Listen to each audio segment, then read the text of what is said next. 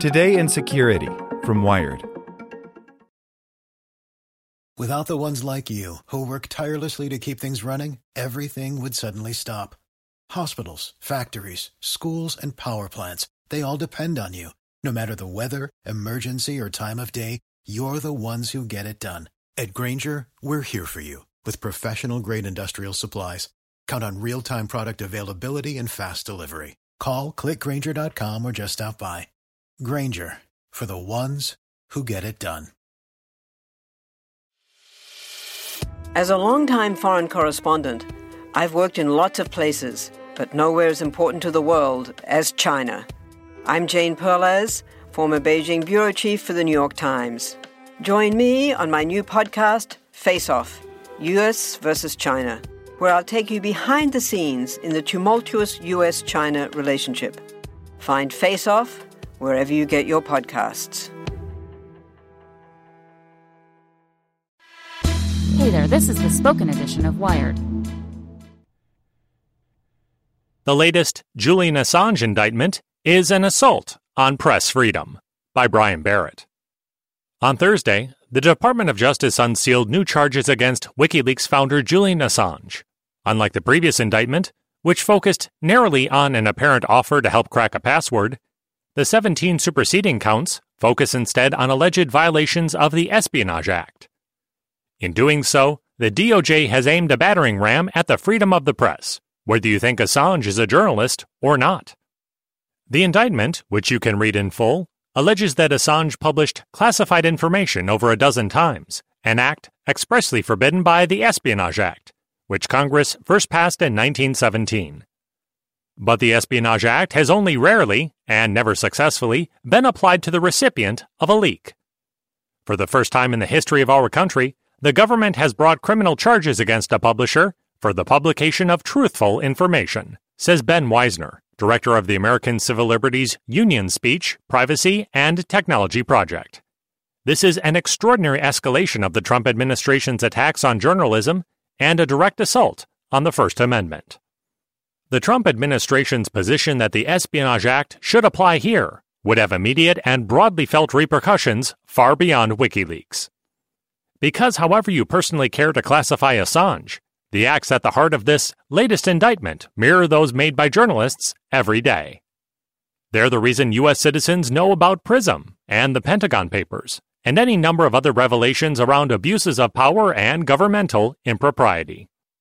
The people leaking it are obviously violating their secrecy agreement and breaking the law, but as long as the journalist doesn't pay the leaker or help them hack passwords, this is what investigative journalists in the national security community do on a day-to-day basis, says Bradley Moss, an attorney at Mark Zaid PC who focuses on national security and intelligence issues. If they can bring this charge and convict Assange on it, they can bring it against anyone. That's in part because the Espionage Act doesn't carve out any exemptions for journalists. That protection has come from the First Amendment and from a recognition among previous administrations that prosecuting publishers of leaks would set a dangerous precedent. In fact, Thursday's charges deal specifically with incidents that occurred in 2009 and 2010, during the Obama administration.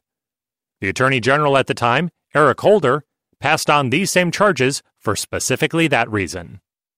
It was absolutely looked at, and the department ultimately made the decision that it wasn't appropriate to charge Assange for publishing classified information, says former Obama DOJ spokesperson Matthew Miller.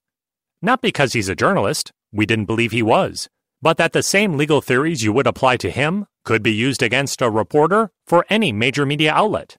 That was the driving force. John Demers, who leads the Justice Department's National Security Division, attempted to draw a distinction between Assange and traditional media outlets to reporters Thursday. Some say that Assange is a journalist, and that he should be immune from prosecution for these actions. The department takes serious the role of journalists in our democracy, Demers said. It is not and has never been the department's policy to target them for reporting. But Julian Assange is no journalist. Unfortunately, that distinction doesn't matter in the eyes of the Espionage Act. A successful prosecution of Assange would establish a precedent that publishing sensitive national security materials is a crime, full stop. From there, the Trump administration, and whoever follows, would be emboldened to prosecute similar journalistic acts. Not only that, they'd get to decide who counts as a journalist in the first place. If the court concludes that the Espionage Act can apply even to people who are invoking First Amendment protections, that gives DOJ all kinds of leverage going forward, says Moss, and a precedent in which they'd get to decide who is and is not a journalist for the purposes of criminal liability. The Justice Department also wouldn't embark on a case like this unless it was prepared to argue it all the way to the Supreme Court, says Miller. You're using the law in a way it's never been used before, he says, noting that the conservative-leaning makeup of the current Supreme Court may have emboldened DOJ to act. President Trump himself has frequently castigated the press as the enemy of the people and expressed a specific disdain for leaks. But whether or not you read the Assange charges as an end-around to erode the First Amendment, or take Demmer's word that it's a targeted strike against a longtime agitator, is moot. The end result of a successful conviction will be the same: journalists, at risk of jail time, subject to the winds of an adversarial Justice Department. Put simply, these unprecedented charges against Julian Assange and WikiLeaks are the most significant and terrifying threat to the First Amendment in the 21st century.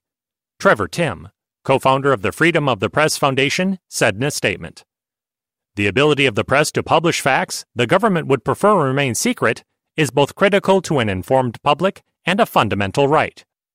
This decision by the Justice Department is a massive and unprecedented escalation in Trump's war on journalism, and it's no exaggeration to say the First Amendment itself is at risk." Bringing charges against Assange for alleged hacking at least made sense. Journalists would expect to be and have been prosecuted for similar. But the blast radius of an Espionage Act conviction against Assange would include every working national security journalist. Surely the Justice Department is aware of those implications, and that's what makes its decision to go forward with the charges all the more unnerving.